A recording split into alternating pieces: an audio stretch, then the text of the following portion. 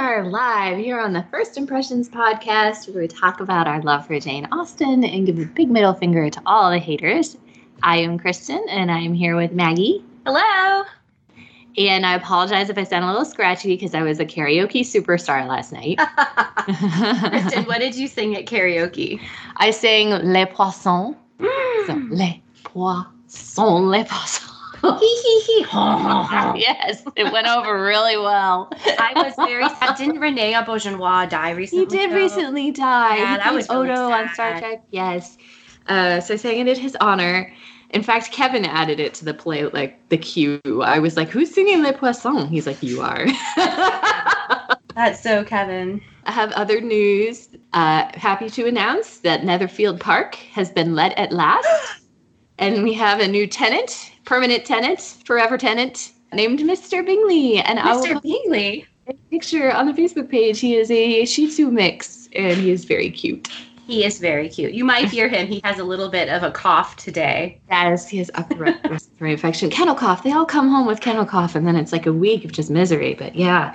Well, I'm telling you, those old houses are very drafty. It makes sense that Mr. Bingley would have a bit of a cough. Did we have to summon the apothecary? I'm sure that Jane Austen would be able to tell us how best to treat Mr. Bingley's cough. Yes.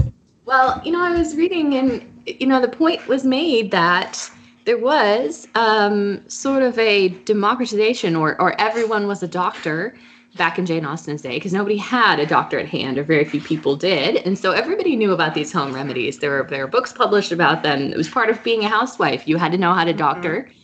And that was changing. As of 1815, when Parliament passed the Apothecary Act, it started to codify some of that medical knowledge, and there was licensing. And the first issue of The Lancet was published in 1823. So, good lead-in, Margaret, to thank you, Kristen. Our discussion of Sanditon. Today we are going to be talking about Sanditon, the novel fragment, which, of course you can obtain and read, but was never finished by Jane Austen herself. And we will also talk about the first 3 episodes of Sanditon, the show, airing in the U.S. on PBS. And we have not seen the whole thing because in the U.S. we got it on a very delayed schedule, so it is only now coming out. Only the first 3 episodes have aired in the U.S. That's true. I don't know what you want me to say. I just felt like I've been talking for a long time. I have thoughts. I'm delighted. I have extreme thoughts. I have thought, well, you probably have more thoughts about the novel, which I'm looking forward to hearing. I have many thoughts about the adaptation. I am looking forward to hearing those. So let's get into it, Kristen. Yeah, let's talk about Sanditon, which was written and not completed just prior to Jane Austen's death.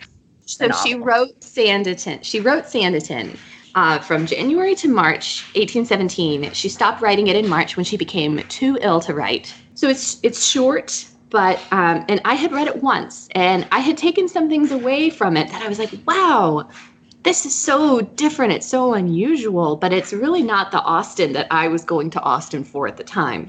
It's no deep dive into feelings. It's no persuasion. It's like she took a very hard right turn where she's like, okay, I wrote about, the elevations of the human mind. Now I'm going to write a really broad satirical comic thing on very specific British economics and the state of medicine in the early 19th century. And I was like, okay, this isn't going to be critical. I'm not going to take any lessons away from this book that I, would have taken away from some of her heavier works. And at the time, before I understood how ill she really was, I was like, maybe she was done. Maybe she was done writing masterpieces and she was just going to write like comic farces. Like, this is what she is. To be fair, it really only is the beginning. So we don't know what was going to happen. But the tone of it is so hectically comic. I mean, it is so much more of a satire. It really, and I think you said this, Margaret, it really has a lot in common with Northanger Abbey. Yes, isn't it interesting, those two, like the beginning and the end of her writing career? Because to me, they're almost like companions. I think that Sanditon clearly reads as a more mature work, but the the tone and the way that the narrator works is very similar to me. Like you're saying, they're both clearly satire. You had said on our Facebook page that some things really struck you when you first read the fragment. I did? No, yes, I did. Yes, you said that the narrator feels a lot more like the Northanger Abbey narrator. It does. I mean, it could almost be the same person telling both stories. Oh, that's interesting. Wouldn't that be interesting? Well, with Northanger Abbey, they were interested in the Gothic, and there is actually a character in Sanditon who is also obsessed with the Gothic. That is true. In a way that's not that different than Catherine Morland. But you know what is different about Sanditon and Northanger Abbey is the heroine, Charlotte Haywood, versus Catherine Morland. Yes. In Sanditon and Charlotte Haywood, we almost have an anti-Catherine Morland in that she is incredibly rational. And while she does understand literature and connect the things she's seeing to the literature she's read, she doesn't let her feelings get run away with. So there are two examples, like when she first meets Clara Brereton, which those who have seen the show know is the niece of not the niece of Lady Denham, but the poor relation of Lady Denham. She thinks, oh, this girl is a heroine. She's just like a heroine out of a novel. And I wrote in my copy, I'm like, wow, we're back to Northanger Abbey. Yes. And then it concludes, but Charlotte was much too level-headed to think that, this was really true. And she came back down to earth. And I was like, whoa, okay, we're anti-Catherine Morland now. That is exactly the word I would use to describe Charlotte. She's very level-headed, whereas Northanger Abbey was sort of a vehicle to show the growth and maturity of Catherine. Charlotte is already there, and so she is kind of like the observer of the folly around her. I feel like Charlotte is more of an audience surrogate character than Catherine is. One of the things Janet Todd, who, if you buy the Sanditon, the fragment, you can get a copy of it with an essay by Janet Todd. One of the things she says is it has a lot in common with the other satires written in the day, where it's really about a stranger comes to town and observes the folly and ridiculousness of everything around him. So she's like the level-headed avatar. But I love it because she'll also just sick burn people. Yes. We were talking about this beforehand. She has a whole discussion. Is it Tom Parker or Sir Edward about the books? Oh, it's in the library. Sir Edward. Okay, where he's going on and on and on, and at the end she's just like, I think we have very different tastes in novels. Sir Edward is, if you've watched the show, there are a couple of major differences. Really, the fragment just sort of sets up who everybody is, right? And tiny little bit of plot, and then it ends. So for example, Sidney does not appear in the book. He's just referenced by other characters. He comes in a carriage and they have a very brief conversation in which he has I don't think he has any quoted dialogue. But yeah, you knew as soon as you're like, oh, okay. So this is the this is the romantic interest character. Right. But we do not get him. He's not a Mr. Darcy in Sanditon. He is not aloof. He is not rude. He is not constantly saying, Miss Haywood, there you are again. Gotta save it for the end, Kristen. I'm sorry. He's supposed to be a funny guy. So we get information from Tom Parker about, Sidney's hilarious. He's always saying hilarious things. He's always making fun of our hypochondriac brother and sisters. And so there are much more hectically satirical comic things that happen in the fragment in that come from Diana Parker, who's in the show, and Arthur Parker, who are both the hypochondriacs. And actually in the fragment, there's a third sister as well. But what you need to know about the difference between the fragment and the show is that Davies really did take, for the most part, the characters that Austen created. He made some shifts in the characters so they're less ridiculous and a little more relatable.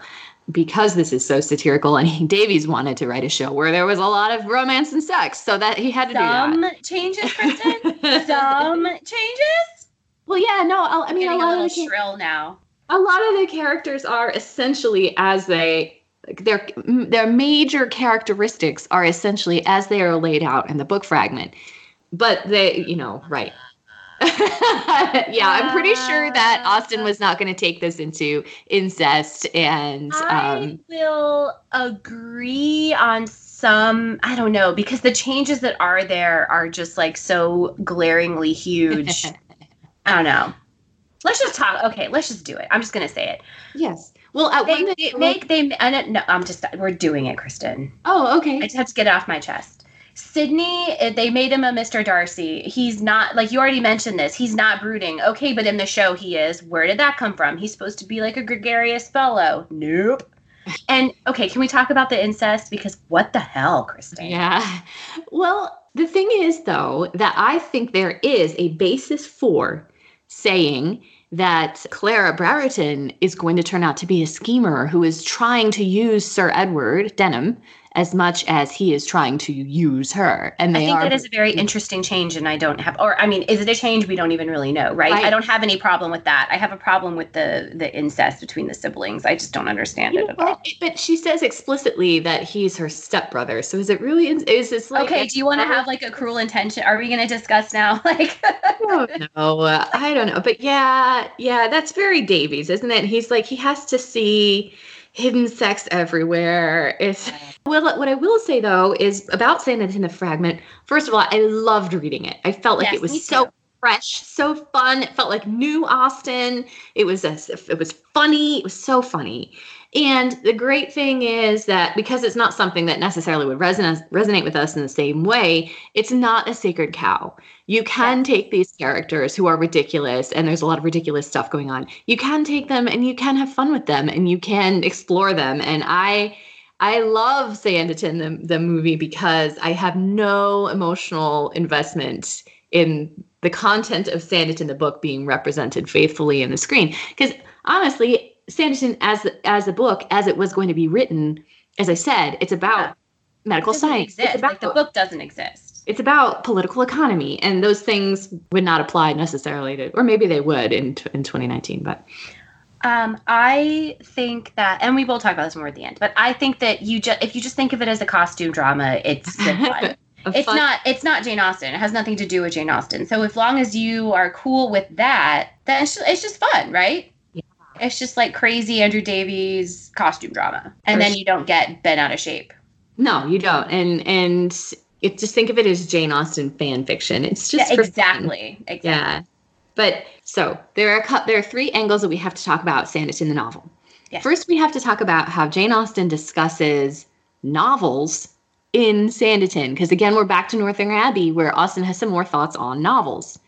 Second thing is we have to talk about Jane Austen and medical science, and I won't say any more about that. And then we have to talk about capitalism, including the question: was Sanditon going to fail? Or was it going to succeed? That's an interesting question. All right. So there is a long passage in Sanditon, and I don't think we can read all of the relevant parts here, but I'll read a selection about, so the character of Sir Edward Denham, who is the blonde, tall blonde guy, in the adaptation, who's doing the incest with his stepsister, whatever. His character has changed a lot, because in Sanditon the Fragment, he is obsessed with literature and big words, but he's reading it all completely wrong and just is not very bright. And so has taken away the idea that he wants to be a villain from all of these novels that he's reading, that the villain is the thing to aspire to, that passion is a thing to aspire to. And I will read this dialogue from him. I am no indiscriminate novel reader. The mere trash of the common circulating library I hold in the highest contempt. You will never hear me advocating those puerile emanations which detail nothing but discordant principles incapable of amalgamation, or those vapid tissues of ordinary occurrences from which no useful deductions can be drawn. In vain may we put them into a literary alembic. We distill nothing which can add to science. You understand me, I am sure. It's like those books are trash. Yeah, he goes on to say, the novels which I approve are such as display human nature with grandeur, such as show her in the sublimities of intense feeling, such as exhibit the progress of strong passion from the first germ of incipient susceptibility to the utmost energies of reason half dethroned. Okay, so this I love for many reasons. The first thing that occurred to me on reading this was to laugh aloud at how Austen was skewering her own literary critics. E.J. Cleary says specifically this could be a response to Walter Scott writing a review of Emma, saying that it's so tepid, that the passions are all tempered by financial considerations. And actually, E.J. Cleary says maybe this is the reason Austen made Persuasion so much about deep love and romance, was a reaction to this stupid idea that she wasn't writing about passions. But I love the idea that Austen's critics are saying it's not big. There aren't big themes. There aren't big emotions. And she's putting those words into this freaking ridiculous nonsense guy. Yes. This ridiculous doofus. I absolutely loved it. And his word salad of ridiculously large words makes him sound so ridiculous. And then she goes on to say he's taking all the wrong lessons. You know, she talks about Richardson, who wrote Clarissa, who, of course, she was a huge fan of Richardson. Oh, man, I have strong feelings about that one, too. His fancy had been early caught by all the impassioned and most exceptional parts of Richardson's, and such authors as had since appeared to tread in Richardson's steps, so far as man's determined pursuit of women in defiance of every opposition in feeling and convenience was concerned. And we know she loved Richardson, right? But she was saying, like, look, you got to start, we got to do something about these novels where it's just about a guy, pursuing a girl who does not want him. And just this reference of male violence in these novels. Doesn't she specifically say, like, he wanted to be a Lovelace? Oh, yeah. Yeah. Who is the main character of Clarissa, who is how I fell in love with Sean Bean when I was 12. Nice. And then I realized later that that's deeply fucked up character. He's awful. He does. Sir Edward's great object in life was to be seductive, which such personal advantages as he knew himself to possess and such talents as he did also give himself credit for, he regarded it as his duty. He felt that he was formed to be a dangerous man, quite in the line of the Lovelaces. I was born to seduce women. No. There is a lot, I made a joke earlier about Cruel Intentions, but I think there actually is a lot of kind of Dangerous Liaison style stuff in this. And perhaps that's part of the satire, these like over dramatic kind of archetypes. And he is intent on seducing Clara Brereton, and thinks, I'll take her to Timbuktu. I'll abduct her. And then he's like, I don't have enough money, so really I'm just going to have to quietly disgrace her, meaning, abduct her and ruin her. Like Lydia, right? Yeah. The quieter kind of disgrace. And I wrote in my notes, seduction on a budget. Yeah. They can't afford this. Like, I take her to Olive Garden for unlimited salad and breadsticks. Hey, I don't know. I mean, that sounds like a great date to me. I mean, I would go. I love Olive Garden. Sean Bean's like, Margaret, we shall go to Olive Garden. And I'm like, yes. Although, are you really being seduced if you're just like down? I don't think so. If you're like DTF, are you really being seduced? Or are you just kind of like, let's do it? It's an interesting question for the ages. Or do you just you just pretend and let him feel good about himself that he seduced you when really you're the one, just like Clara, you're the one doing the seduction.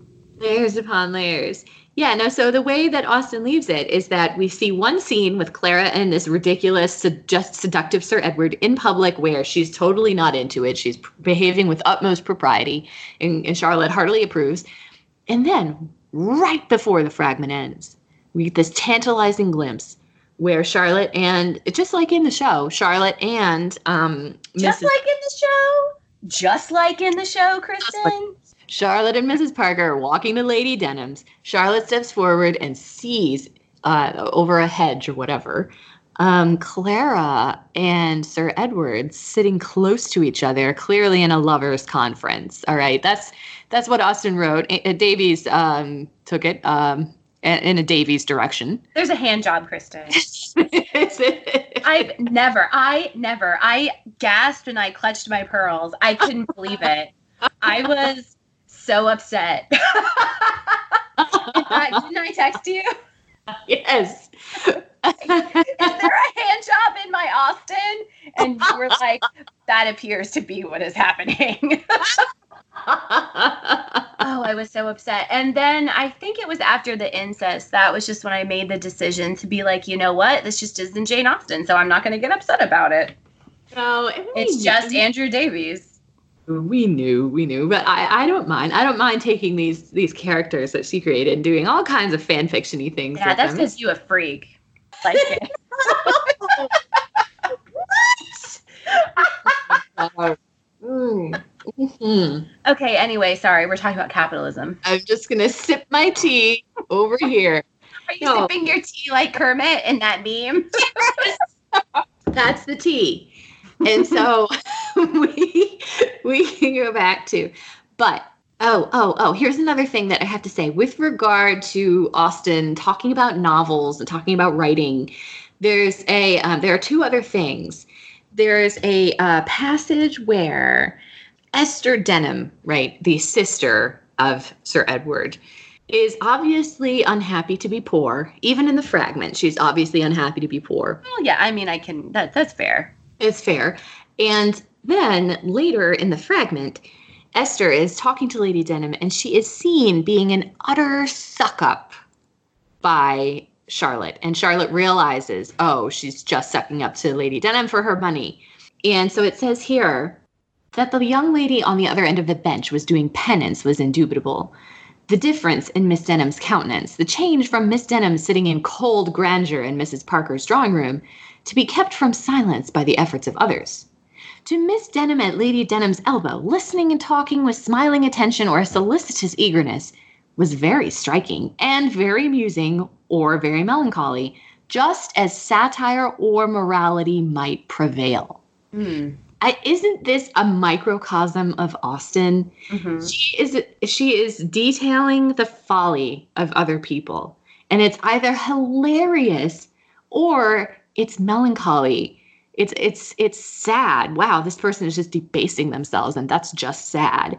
It's what Austen writes about. It's funny and morbid or macabre or just pathetic all in one ball. One of the things I was thinking when I was reading this is that Charlotte, to me, is like Austen in her own life. Do you know what I'm saying? Where Charlotte, it's like almost not semi-autobiographical, obviously, but I feel like she created a character like Charlotte, which is kind of like how she feels walking through the world and observing around her. Like Charlotte comes in as kind of an outsider and just observes the people around her. And I was very struck that this seems to be kind of, she is perhaps not, I don't know. I mean, I didn't know Jane Austen. I don't know how, quote, witty she was with her acquaintance. If her letters are any indication, she was very witty. But at least it seems like the most kind of Jane Austen-like heroine we've had. I could not agree more with you. And I'm going to tie this in. So completely agree.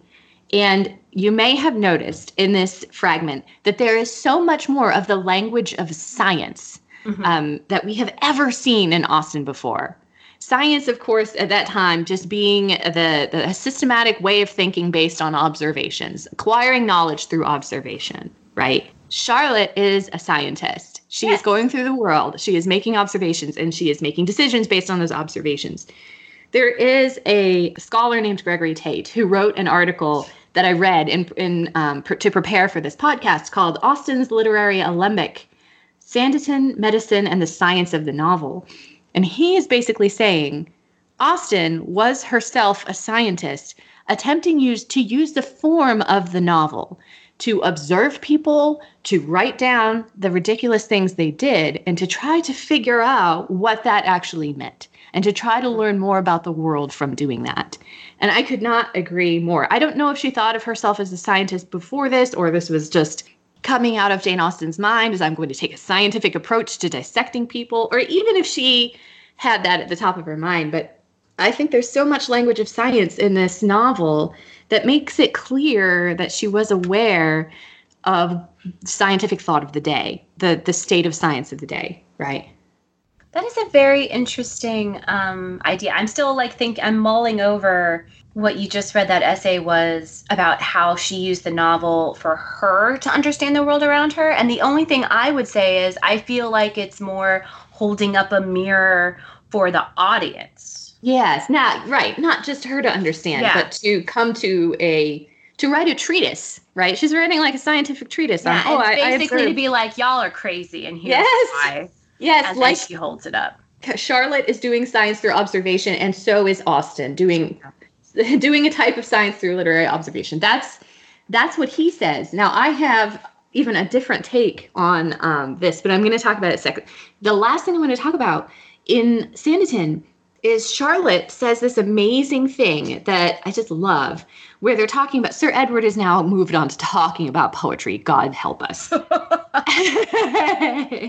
And he's talking about Burns and the passion in the poet Burns, right? And Charlotte says, I have not faith in the sincerity of Burns. Apparently this poet was a notorious philanderer. Mm-hmm. Right. So Charlotte says he felt and he wrote and he forgot. Yes. Which I love. And I think it's such an indictment of that Austen is holding up towards these male poets who are supposedly writing this elevated language of elevated passion and then just doing whatever in their personal lives. Yeah, like they're just actually dicks. But see, that's why I love Charlotte, because she doesn't have time for your nonsense. No, she doesn't. She's like, don't come at me with Burns. Like, that guy? What did you So it's like, why should I care what this person has to say about love when they are just a total jerk? What do they know? What do they know? And Austen, I think, is different. Austen did not feel and write and then forget. She was building an understanding of the world through her work. That's what I think. Well, it's just similar to that part in Persuasion where Anne Elliot has the discussion with, what's his name? The guy about like male versus female novelists. And, it just reminded me a lot of that, kind of why should we look to men for these kind of truths when they don't live it? What do they know? Exactly. What are they, men? What are they good for? And there's still this running commentary of like, men, yes. Right? Just really quick to get back to what you were saying about medicine and the language. Were you surprised, as I was, to see the word quackery? Yes, I was. I didn't know that was a thing back in the 1800s. That to me, that felt like such a modern term. And then to see it appear there, it was very jarring. This is so just because I had no idea it was slang that was so old. No, I know. Neither did I. And this is so important because in referring to quack medicine, what Austen is doing throughout the whole novel is pitting quack medicine and lay medicine against what she perceives as the more reliable professional medicine of the time. We already have set her up as someone who believes in science, and she is someone who believed that professional medicine was being based on science, right? And she was saying what everybody is saying today. It was like, look, we have to listen to these guys who know what they're talking about, right? It's like the same exact thing now. Although it's easy as a modern audience to be like, I see what you're saying, Jane, but you also believe some crazy shit because they just didn't have as much understing. Although look at now. I mean, we have an anti-vax movement. So look at it. Okay. We have to get off our modern high horse. I was saving this, but I'm going to read this right now. Okay, so this is from a letter from March 1817. Austen is discussing a niece of hers who is ill. They don't know what she has, but they've been told by the physician that she has water on the brain. Okay. And here is the passage. Little Harriet's headaches are abated, and Sir Ev is satisfied with the effect of the mercury and does not despair of a cure. The complaint, I find, is not considered incurable nowadays, provided that the patient can be young enough not to have the head hardened. The water in that case may be drawn off by mercury. Oh, God. But though this is a new idea to us, perhaps it may have been long familiar to you. I read this as Austen thinks she has acquired and has learned a real piece of medical knowledge that has been by science. That's the way that I read it. And when I read this, and then when I read Sanditon, I sat there with the wind knocked out of me. Yeah. Well, people don't understand that, first of all, anecdotes do not equal data. That was the science in Jane Austen's time, right? Where they're like, the sea will cure you. Once upon a time, it cured somebody, so it will cure you, right? They didn't understand that. They didn't understand the placebo effect. And people still, it's very hard to reject what you see and experience yourself. So if you know of one person who was helped by something, it's very human. It's very human to be suspicious. And so I understand where it's coming from. I have to tell you, I started watching The Goop Lab, which is on Netflix, in preparation for this podcast. And I swear to God, the second episode, they are immersing themselves in cold water. And it's like, this is Sanditon all over again. Yeah. I read a book recently that was really interesting. I mean, this is way off topic, but it was very interesting, where the idea that we got in the 1980s as Americans that a low-fat diet was the healthiest type of diet, it turns out it was all based on like one medical study that was later completely discredited. Yes. And so that is what basically brought about I'm making this statement having read some other things on it, including one of my favorite books, which is called Salt, Sugar, Fat. But basically in the 1980s, when Americans became obsessed with the idea of low-fat diets, it led to the huge exponential increase in our sugar intake. Yes. Because we became so obsessed and frightened of the idea of fat, including good fats, that the food processors and makers replaced everything with fat with sugar. And that's when you start seeing like the rise of obesity and the rise of diabetes and hypertension and all these horrible things. And it's because we completely rejected, based on poor evidence, the idea of healthy fats in our diet. Nutrition science. That is where it's really like kind of a crock a lot of the time, right? I know. Because they're just, the food companies do all these studies and they're just trying to get us to buy more shitty food. Yes. And here's what I'm saying. And sorry to go off on this long thing, but like, welcome as you know, to First Impressions podcast, a nutrition podcast. I know. But because I'm in the field of medicine, right? But like tangentially. But I will just say this, bringing it back to the fragment. When you read this and you think, wow, they were so uninformed, right? It's amazing, the parallels. But you know what absolutely struck me, and I had no idea. I didn't know. I had never studied, the science in Regency, the state of science in Regency times. I didn't know. And there's this passage where Arthur Parker, who is a hypochondriac, who is clearly not that ill, right? But is looking for attention and enjoys the idea of fancying himself sick and doctoring himself. It's something to do. It's something that gives him importance, right? He has just stated that if he drinks green tea, it takes away the use of his right side for several hours. Stroke. He has neurological impairment if he drinks green tea. But if he drinks alcohol in moderation, he finds that he can function quite well. I can't be bilious, right? But Charlotte says, "It sounds rather odd, to be sure," answered Charlotte coolly, "but I dare say it would be proved to be the simplest thing in the world by those who have studied right sides and green tea scientifically and thoroughly understand all the possibilities of their action on each other." And I mean, when I read this, I was floored. I didn't know. I didn't know Austen was interested in science. I didn't know any of that this was even part of her. We've never seen any of that before that I can think of. And here she is placing her trust in medical science. I mean, even when they went to Winchester at the end of her life, they were seeking better medical advice. They still put their trust in science up to the end. And there is a theory, of course, that she died because of arsenic poisoning. Yeah. Sorry, I took away your thunder. No, I'm just agreeing with you. It's sad though, right? Right. So she was rheumatic.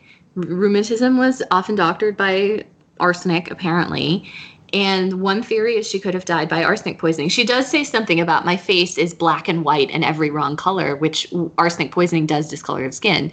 The other two theories, if you're interested in looking more into this, is that she either had Addison's disease or a lymphoma. And there's so much you can read about this. But I think that theory is particularly poignant in the face of this context that we are giving her of putting her trust in medical science. Yeah, they basically killed her because they didn't know what they were doing.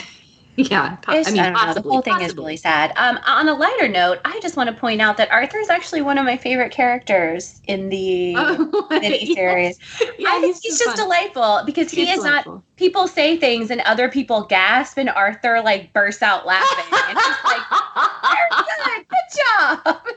He's just has such little shame, maybe. Yes. Although he is, I do like that he's kind of a chubber and he's afraid to go, like he's afraid to strip nude in front of his, and then finally he's like, screw it. And he just does it. And he goes and has a good time. I don't know. I really like that character. He is kind of annoying with his hypochondria, but he's such when he's in those group situations, they make him kind of just like a delightful spirit. Do you know what I'm saying? Does this make any sense at all? Yes, it's making sense. And of course that is Davies, but I like that character too. And I was sort of like, why are they trying to make this physical comedy of this guy getting like nude who is not super thin? But it doesn't read as like we're all laughing. It reads as he's having fun. And so I was like, okay, I guess I'm okay with this. It started off like that, but then it actually turned into a really great character moment where he was not going to be left behind by his insecurities. And as someone who struggled with weight like her whole life, I don't know, I appreciate that. I don't like it when they make the he's fat, isn't that funny? Which we've talked about before, where there's been like thoughts where Jane Austen was making a fat joke and stuff that. And I don't think that's what's happening in the fragment. It's more of like satire, right? Like what he's saying and what he does are completely at odds with one another. And there's such lack of self-awareness. That's the joke. Yes. It's not like, oh, he eats a lot. Isn't it funny? No, I hear you. And there is that one line that makes you hate Charlotte where she's like, I would recommend more exercise to you than I suspect you've been in the habit of taking. Yeah. Shut up, she's Charlotte. She's not wrong, though. No. Come on.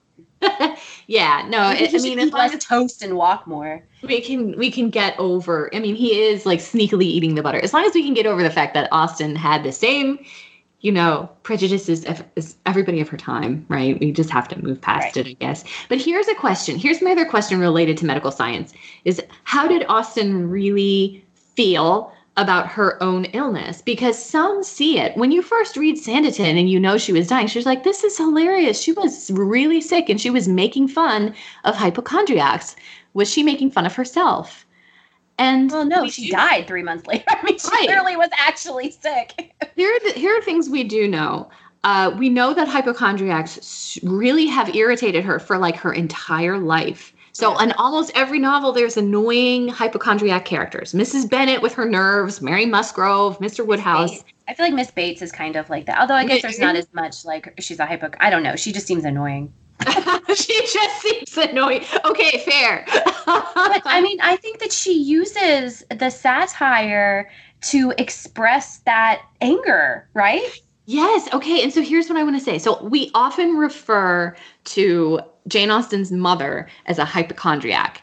She absolutely was. And I wasn't sure of the citation. So I went on Twitter and I asked like my Jane Austen tweeps, like, why do we say Jane Austen's mother is a hypochondriac? Because I would love to be able to like know what I'm talking about if I say this on the podcast. And so hold on. And so Devanine Lozer super kindly replied to me. And she says, see this snippet from Juliet McMaster in Jane Austen the Novelist, page 69, citing Austen's letters. Jane Austen herself had her own experience of parents who play invalid. Here's a quote from the letter. My mother continues hearty. Her appetite and nights are very good, but her bowels are still not entirely settled. And she sometimes complains of an asthma, a dropsy, water in her chest, and a liver disorder. I think that letter is very speaking. And there is another snippet, another kind tweep wrote back. Heather Mall responded to me and she said, my fave is this one from 1798. Here's the quote from the letter. I am very grand indeed. I had the dignity of dropping out my mother's laudanum last night. Right. So she, I think it's fair to say, had to deal with a hypochondriac all her life. And rather than and when you read her letters, she is always making fun of herself and her condition. She is referring to herself as a sad honey, or talking, oh, I'm a very genteel patient. I got an airing. I think she has a horror of seeming to complain to other people and being thought a hypochondriac, because this has always been her bugaboo, right, with her mother. Where she's like actually dying and yet, oh, I'm doing okay. Yes, I suspect she became even more resentful of hypochondriacs as her real condition deteriorated. Oh, of course. Like, I can't imagine anything worse than someone who, like, sucks all the energy and time for nonsensical, made-up ailments when you're, like, literally dying. I had always thought that. I was like, I love that Austen wrote about how annoying sick people are when she was sick. I also find it really interesting the language that people used back then to describe their ailments. Things like, oh, well, gosh, I have such a problem of my liver. And like, they probably don't even actually know what the liver does. No. You know, like, I'm sure Jane Austen's mom did not actually know what the liver does. And yet it's like, oh, my liver. Like, what are you talking about? Oh my gosh. And I also feel like, everyone was obsessed with health, right? Are your family in good health? I feel like if you came out and you said you were sick, nobody had a BS meter for that. So everybody took you seriously, and you could get a lot of attention by pretending to be sick, right? And now it's seen as like polite to just say, oh, we're doing great. Now let me ask you a question, Kristen. If someone, say an acquaintance, like someone at work, a work friend, colleague, is like, how are you? Do you tell the truth? No, never. Yeah. Never tell the truth. Nowadays, it's kind of like, oh, how are you? And you're like, oh, I'm good. And really, you're just like, had your heart broken, or you have a cold. We just have this idea, like your medical state is something private. But then there are still people who are hypochondriacs and make it everyone's business. So I don't know. But it seems like less socially acceptable to be like, oh, my liver. Right. Well, and it's certainly more unusual. I think we all have like a little better grounding in like how things work, that if you are the juice cleanse person, people are rolling their eyes at you, right? And we also have more to talk about, to be honest. Yes. Yeah, that's true. It's something to talk about. Yeah, it is. You know what I mean? Like, what would you talk about back then? The weather, gossip, your health. Do you know what I mean? So I took my mom to see My Fair Lady. At the Kennedy Center as the touring company came through. And when she goes to Ascot, they're like, I've told her to stick to two things, her health and the weather. And that was like what people would talk about. And then, of course, Eliza tells the story of her aunt dying of the flu, but no one believed it was the flu. They thought they poisoned her to get her straw. Them's that took the straw hat is them's that done her in. Best scene in the whole movie. Oh my God. It's so brilliant. It's so good. The show, my mom was saying she enjoyed the show better live than the movie, which is high praise, because that movie is fucking magnificent. But I'm just saying, like, that was a regular topic of conversation, was what are your medical problems? Go. Because that was a way of sharing information and possibly getting better at self-doctoring, which, like we keep saying, anecdotes are not data. Well, but now we just go to Google like any reasonable person. Like any reasonable person, sure. You know what? I meant to talk about the curious case of Mrs. Churchill, right? Who everyone thinks is a hypochondriac and malingerer, and then she dies. Yeah. There can be, if you real hypochondriacs create a resentment in non-hypochondriacs that then gets translated and put onto people who are actually sick. Right. And so it's this whole thing. Well, let's talk about, just so we can get to the fun stuff of talking about the show, really briefly. There is a ton of content in Sanditon, the fragment, about economy, about political economy, about capitalism, right? This was a sort of, the Wealth of Nations had come out in the post-war years. This conversation was going on around England at this time. Pamphlets were being printed, treatises were being written. Everybody understood that, this was happening, and sort of basic ideas about supply and demand, right? Like, what happens if prices are raised? What happens if money is infused into a community? Does it make the poor good for nothing? That kind of thing. So Sanditon is full of these dialogues between these characters on political economy. And this is shown in the show too. Tom Parker really thinks that, we know he is speculating on Sanditon. Mm-hmm. We know he's investing money and he expects to make more money. And this is not making money by your rents on your land or your farming or you're not inheriting it. This is a new way of getting wealthy, right? So the question arises, how was Sanditon going to end? What did Austen think about this kind of speculation? What was she trying to say about it? I don't think that we have enough really information in the fragment we have to predict whether Sanditon would make it or not.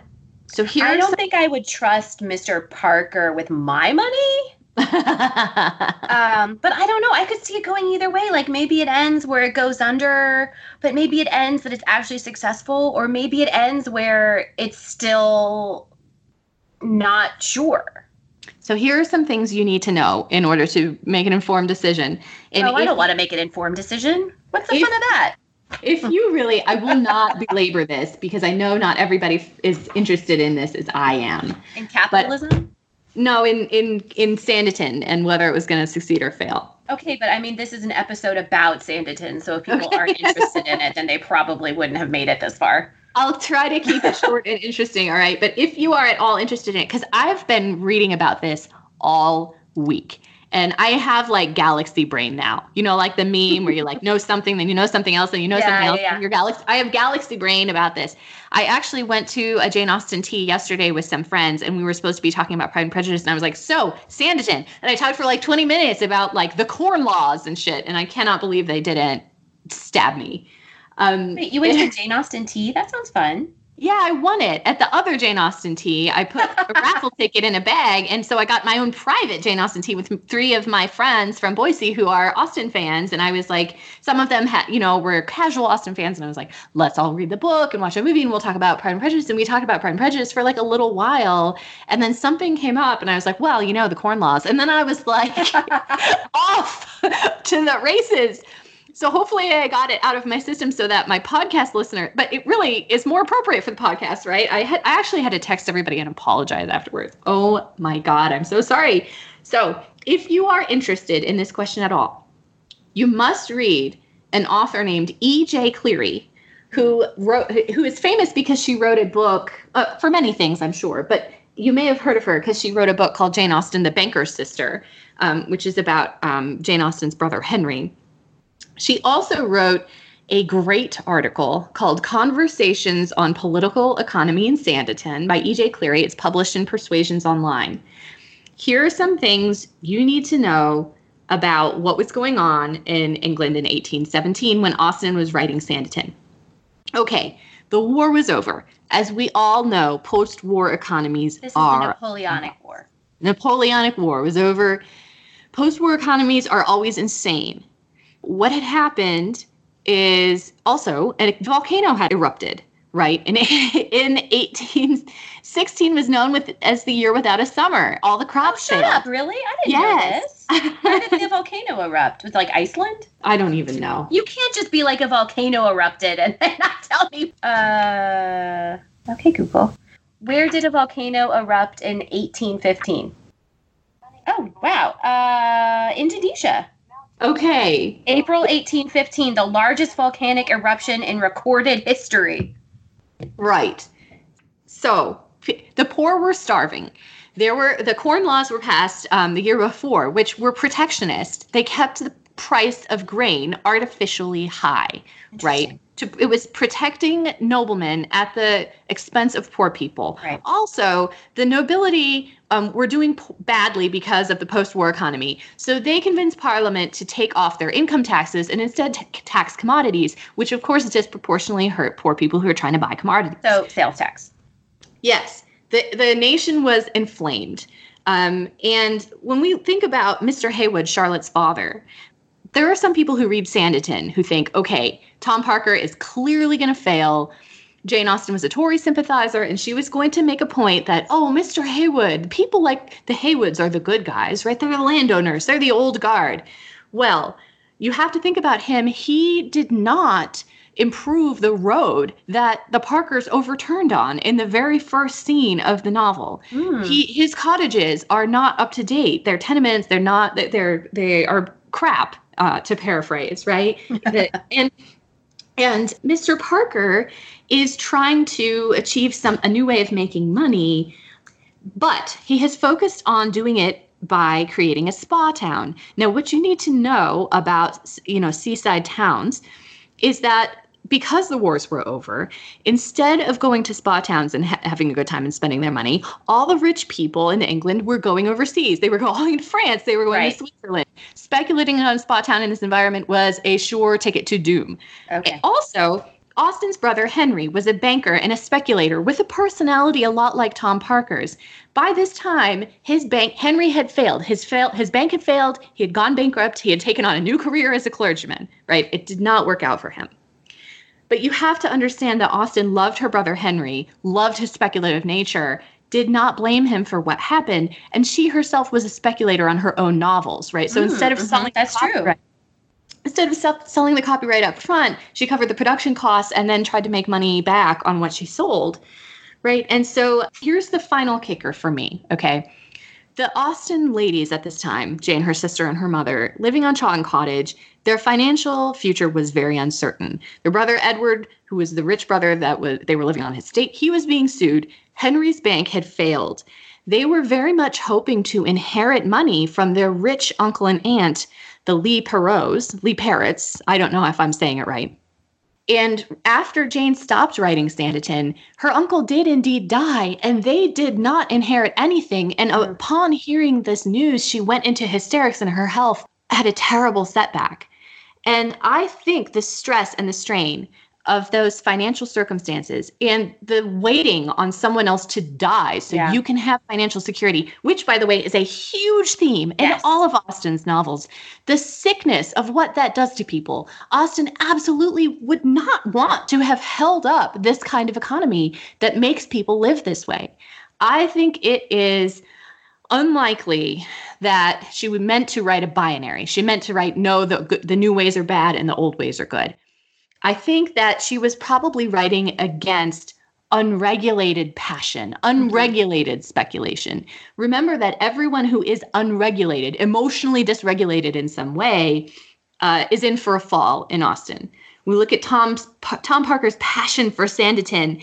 E.J. Cleary uses the word libidinal to describe it, right? He is so passionate about it, just like Sir Edward Denham's passion for unregulated villainy.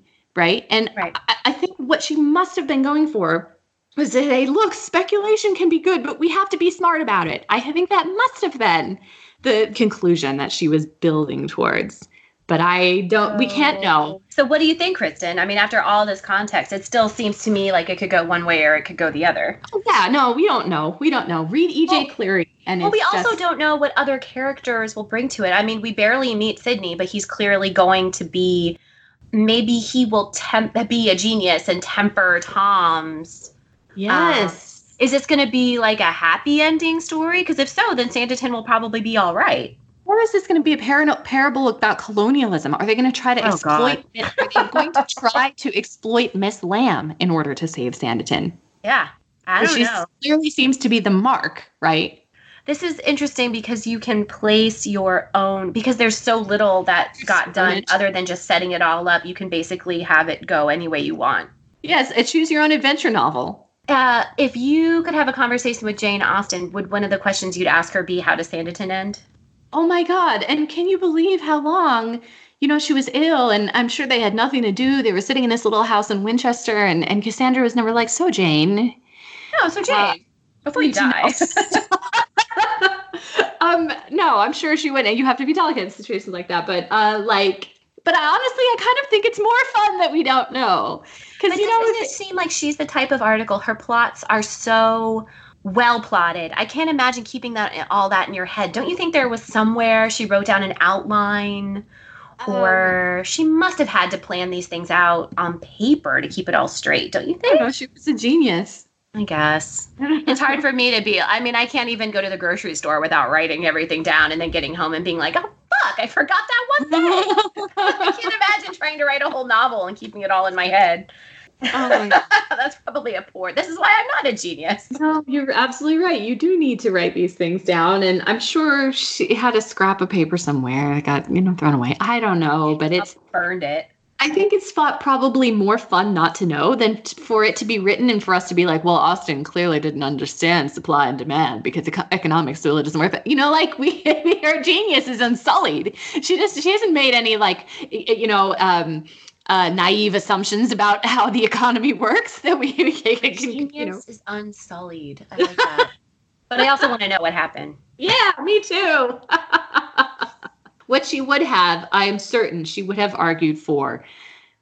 And it would have been convincing no matter which way it went out. And it would have been like, well, of course, this is how it was always going to end. I am certain she would have argued for regulation. So I think Sanditon will succeed, but there are things yet to happen. I think if we continue on the trajectory she has laid out, Sanditon would not succeed. But I think Sanditon will succeed because there are things that were going to happen later to have it make more sense. Someone will come along and be like, okay, I'm actually smart and know what I'm doing. Let me do this. Yeah. Everything that Austen ever wrote was about regulating your passions. Right. And this is just a different kind of passion. That is my pronouncement on the matter. I'm thinking about that. That's a good point. Yeah. I mean, I know, everybody writes their politics or everybody sees their politics in Austen. Absolutely everybody does. I think that everything that Austen wrote was about people who have self-awareness and people who don't. Very true. That's what I think. Mr. Parker is so relatable, and he says something early on that makes him like me so much. When he's talking about Lady Denham, he says, well, she and I, let me just say we think differently. People who tell their own stories cannot be trusted. You need to see for yourself. That made me love him so much. It makes me think he's not a villain. No. I think Mr. Parker is a really great and nice and interesting character. I think that we also all know people who won't shut the hell up about something.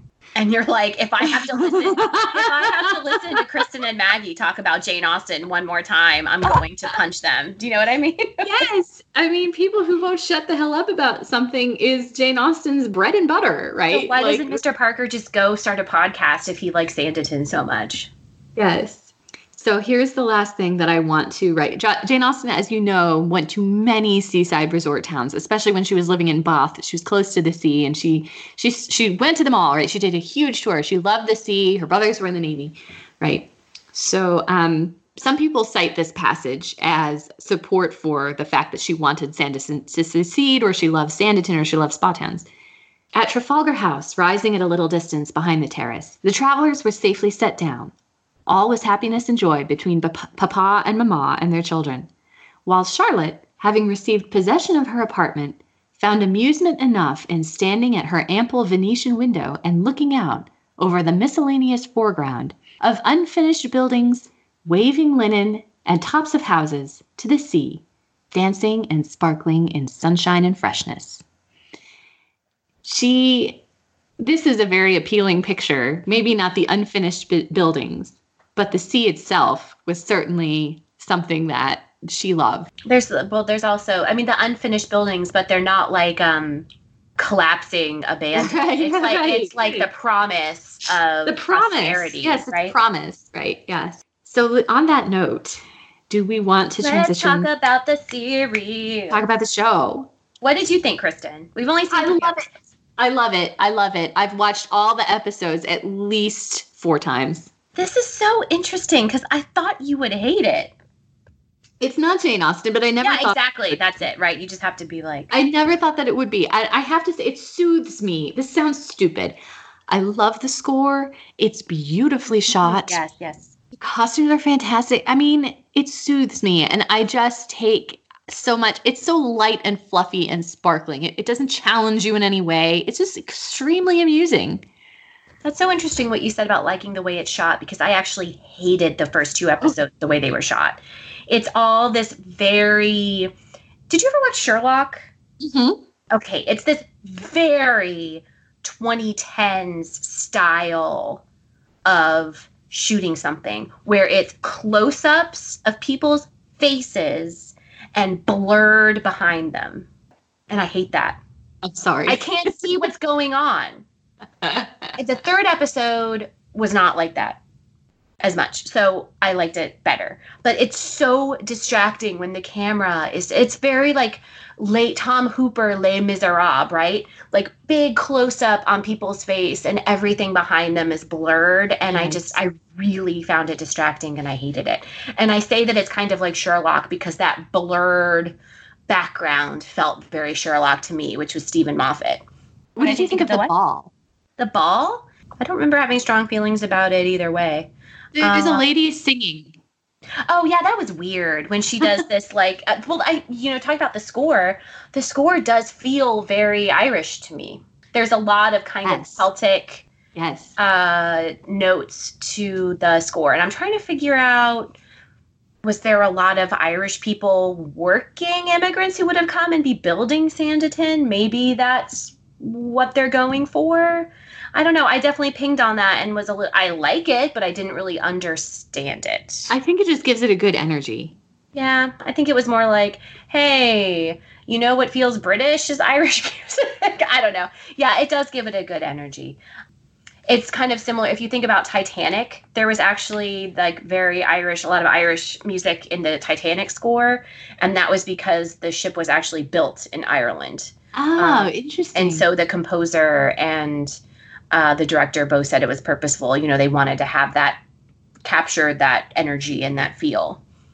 I noticed it and I like it. I was just kind of confused. And the part with the ball where that woman is singing that song, I found confusing. There's a lot of choices in the miniseries I found confusing. And let me oh my gosh, this is so funny. I think it's in the third episode. It's when Sir Edward and his sister, there's a scene with them talking. And when they cut to her, she is wearing the most ridiculously long collared blouse. Do you know what I'm talking about? Yes. I'll find a picture. Yes. I yelled at the television. I was just like, what are you wearing? What is this? I just find it so confusing. There's so many anachronistic modern touches to the production. It's just extremely distracting to me. I like it. I can't wait for it to air tonight. It's this weird, like, not necessarily hate watching that I have, but it's just, I can't wait to see what happens next. Yeah, where the hell is this going? I yell at it constantly. Oh my God. No, this is the thing though. This is what I really felt. Cause a lot of people send me articles about like the costumes in Sanditon or the costumes in whatever, adaptation and whether they're accurate or not. This is what I really believe. Like, I like to know for accurate though, right? Well, this is what I really believe. It's like the more you know about accuracy in historical costuming, the unhappier your life is going to be. Absolutely. 100%. If you are just watching it, like your average viewer is just going to fucking love it, right? Mm-hmm. Mm-hmm. They're trying, and I think what they're actually trying to do with the incest and stuff, like, well, Game of Thrones was popular. I'm sure. I do think that they did a great job, but like Charlotte feels a lot like Charlotte from the book, which I like. They didn't really change her character. I don't think they changed Mr. Parker's character a lot either. Who, by the way, is played by the guy in Love Actually who decides to fly to Wisconsin to hook up with American girls, and that to me is hysterical. His face is so distinctive. As soon as he's on screen, I'm like, who is that? I know that actor. And I had to like IMDb it immediately. I don't know. It's just, I find the way it's shot and the costumes extremely distracting. I don't know. I have so many mixed feelings. I have so many strong mixed feelings about it. But I can't wait to watch. So successful adaptation, not adaptation, but successful entertainment. What really got me was the scene with Clara Brereton where she's in the Dr. Fuchs, she's in the shower bath. When she burns herself on purpose? Yes. Hopefully we're not spoiling this. Oh, come on. These people, if you're listening to a Jane Austen podcast, I have to assume that it was so beautiful to me, the way it was shot. And then it was so shocking what she does. I actually made Kevin come and just like watch the scene with me. I was like, look at this. Like, and also, I love Dr. Fuchs. I think he's also an actor I'm familiar with. Davies is absolutely correct that a doctor was going to have to come on the scene at some point. Mm-hmm. And he delivered. He's German, y'all. He's German. So delightful. I had the same reaction to a different scene involving Clara. It's after she's burned, when she's talking to the sister. What is the sister's name? Esther. And they have this like epic verbal battle of wills, and that where Esther leans over and digs her fingers into the burn, and Clara doesn't bat an eye. I loved that scene, except for the body horror and obvious prosthetic of the burn. Oh. You didn't need to show that. I thought it was really gross. And it also just looked fake. But it was very shocking, which I'm sure they were going for. But those two actresses, I thought, did a fantastic job in that scene. And I was absolutely riveted. Because you learn so much. She's like, you have no idea what I've endured. Yeah. And she's like, get out of here. I'm going to kick your butt. Not kick your butt literally, but kick your butt as we vie for money. Sure. So I really liked that. I don't have any patience for the incest stuff. I think that's dumb. I also don't have any patience for Clara telling Charlotte that she was forced to perform a sex act when clearly that's not the case. That really bothered me.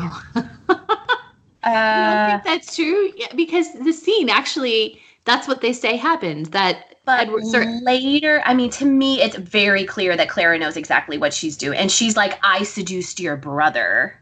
Oh. I mean, she basically comes out and tells Esther, like, I'm in control. Ah. I'll tell you what I do love is Mr. Stringer. Oh, yeah, he's so cute. Cutie patootie architect? Is that the builder? I don't know what this is. The foreman. Yeah. He's the foreman. Oh, he is so dreamy. I hope that he's actually the real love interest. You know, like sometimes you have a fake love interest and then the real love interest. Yeah. Because I really like him. I hope he doesn't die or anything horrible happens to him. Like his dad got a building dropped on him. Right. Yeah, no, he's a cutie. I absolutely love him too. I think that he's great. I'm Team Stringer. There's so many on the downside though. There's so many conversations that Davies wrote that clearly came right out of Pride and Prejudice. Oh, like, yeah, maybe I've misjudged you. Like, they turned Sydney into a Mr. Darcy, and I don't understand it. I was really upset when I read a review, and they were like, he's so brooding and blah, blah. And I'm like, did he even read what we have? Because that's not his character at all. He's like a free spirit. He's the opposite of broody. Well, Davies is going back to the well that has served him in the past. And then that's honestly, it's kind of a shame because they also really try the patience, as we said earlier, with these scenes where he's like, Miss Haywood, it's you again. Oh, God. Constantly, right? The ubiquitous Miss Haywood. I'm like, shut up. God, we get it. We get it. Tom Parker Sanditon is to Sydney Parker, like, not shutting up about being surprised to see. Like, there's 5 people in this town. Are you really surprised? Oh my God, I tried so hard to make a meme that I thought was going to be the funniest meme of all time. It's when Charlotte sees Sydney stand up from the sea and she's immediately embarrassed and she runs at full speed with this like horrified expression on her face back to town.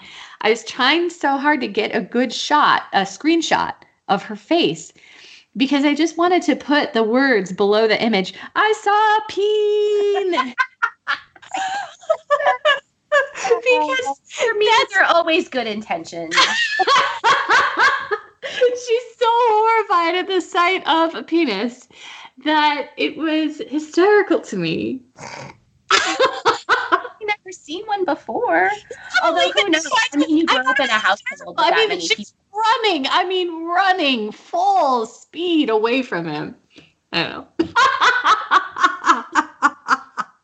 It would have been fun. I would have been the hero of the internet for like 15 minutes, but I could not get a good screenshot of her face because the way it's shot. I think that it's nice that you think that. Hey, people love my tweets. I did really love the meme with the grumpy cat. I made that. Did you make that? That was great. I do not wish your family well. It was so good. I Well, maybe someone else made it before. I'm not sure, but it did come into my head, and I did make it. I'm still laughing about that days later, obviously, because I just mentioned it. But that one was delightful to me. I'm so glad. And people loved my tweet about Sanditon, where I'm not on Twitter, so I don't. Well, I posted it on Facebook too, so I took a screenshot of it. So actually, someone just mentioned it to me. Someone in my real life who follows our Facebook page mentioned it to me the other day. She's like, I was at work and I saw your tweet about Sanditon and I burst out laughing. And that made me so proud. So I'll read it on the podcast. Okay, because you know what makes for a really great podcast is when people read memes and then explain them. It's rivet. No, I'm kidding. I want to hear it. Tell me what it says. Me reading Sanditon. I can't believe Jane Austen died before she could tell us whether capitalism was good or bad. Oh, yeah, that one. I thought that was okay. I just thought it was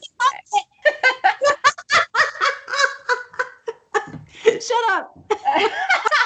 Okay, bye. Thanks for joining First Impressions. No, I think that your memes are always great. I don't even know how to make a meme. I think you have to have do you have to have that special meme maker program or something? To just Google Meme Maker, and there's a free one. You can upload any image you want, or you can choose a common meme image that they have from a library, and then it's really easy. There are a lot of things that make it really easy now. You just Google Meme Maker. Maybe I'll start making Baby Yoda memes. That's my obsession. If you may not know, if you're a listener of the podcast, that I have now thrown off my love for Jane Austen and accepted Baby Yoda. Pretty much only cares about Baby Yoda now. She's wearing a Baby Yoda shirt right now. I am literally wearing a Baby Yoda t-shirt right now. But have you seen him? Come on. Maybe I can make a meme of Baby Yoda reading Jane Austen. Oh my God. You know who else makes a ton of Baby Yoda Jane Austen memes is Drunk Austen. Yes, because she gets it. She understands. Okay, anyway, Kristen, shall we go see what's at the Wheat Sheep? Yes, let's go to the Wheat Sheep. And I think that we can definitely talk about the Sanditon adaptation more when we've actually seen it all. Yeah. Because who knows what delights are in store for us? How many more hand jobs will there be? You know how, I know, a lot more handies for sure. Do you know how freaking excited I was when Lady Denham pulled that pineapple out of the box? Oh my God, the pineapple. Okay, so we're not going to the Wheat Sheep. We have to talk about the pineapple. Because we had just talked about it in Northanger Abbey. I basically had to tell Bay all about what the pineapple means. That whole scene was amazing. And I was so horrified by Lady Denham's overt racism. I couldn't even watch. It was like watching The Office where you have to hide your face. Cripplingly embarrassing. Yeah, oh God, it was so bad, but it was really good, if that makes any sense. I know it didn't seem real, like something someone would really do, but on the other hand, Lady Denham, it's heightened reality, right? And on the other hand, everyone was hella racist. They were awful. And Arthur just digging into that pineapple. Oh my God. And then it's rotten. How perfect was it? It was a metaphor. No, it was so good though. And they're just like, stop. And he's like, what? Actually, I thought he was going to cut his finger off. Oh. That's where I thought that joke was going. And it was going to cause another crisis, a medical crisis, because Arthur cut his finger off trying to cut into a pineapple. But fortunately, it was just rotten. But I mean, how long did it take to get that pineapple? Of course it was rotten. Right. Oh, and before we stop, so in the book Sanditon, Lady Denham does not believe that Sanditon needs a doctor. In fact, she thinks that having a doctor will encourage the poor to fancy themselves sick, thereby talking about the relationship between your mind and your body, right? Can thinking you're sick make you sick? That's an interesting question we didn't even get into. But Lady Denham is always saying, we have the sea, we have the downs, and we have my milk asses, meaning asses that were producing milk that is supposed to be good for you. It's medicinal, right? It's supposed to be, yes. And I loved how Davies included a line where she actually says, we have the milk from my asses, which is such an obscure, weird thing in the book that we do not relate to. And I was so excited I squealed when he said that. Yeah, but Davies is like, well, if someone uses the word ass, we have to include that. It made me feel better. ass milk. Gross. Tell me more about your excretions. Okay. No, but seriously, we did get some interesting emails that we do need to talk about. Yes. Okay. So I will start with our Facebook inbox. Thank you to Anna, who let us know that she watched the 1987 Northanger Abbey that we reviewed in a previous episode. And she said she laughed the entire time at how awesomely weird it was. It's so awesomely weird. That saxophone. She says, I noticed the weirdest and most hilarious thing. When they kiss at the end, it is so disgusting and slobbery that there's visible stream of spit disconnecting their mouths. I was laughing at it so hard. My husband came in the room and I had to rewind it and show him how gross it was. Yeah, I don't know. And then we heard again from our lovely fan, Jennifer, who is from Germany. And she wrote to us about having watched the 1995 adaptation of Persuasion that we reviewed a long time ago in our Persuasion's Adaptations Cage Match episode. And she came down on, while she likes Ciarán Hinds, but she still prefers Rupert Penry Jones as Wentworth. And she says, I know you guys think him harsh and cold in his performance, but I'm a German, a country widely considered to have a more cold and harsh exterior to its people, and I find him very subtle in his emotions. I thought this was such a funny thing because I just spent some time in Germany, and I absolutely know what she's talking about.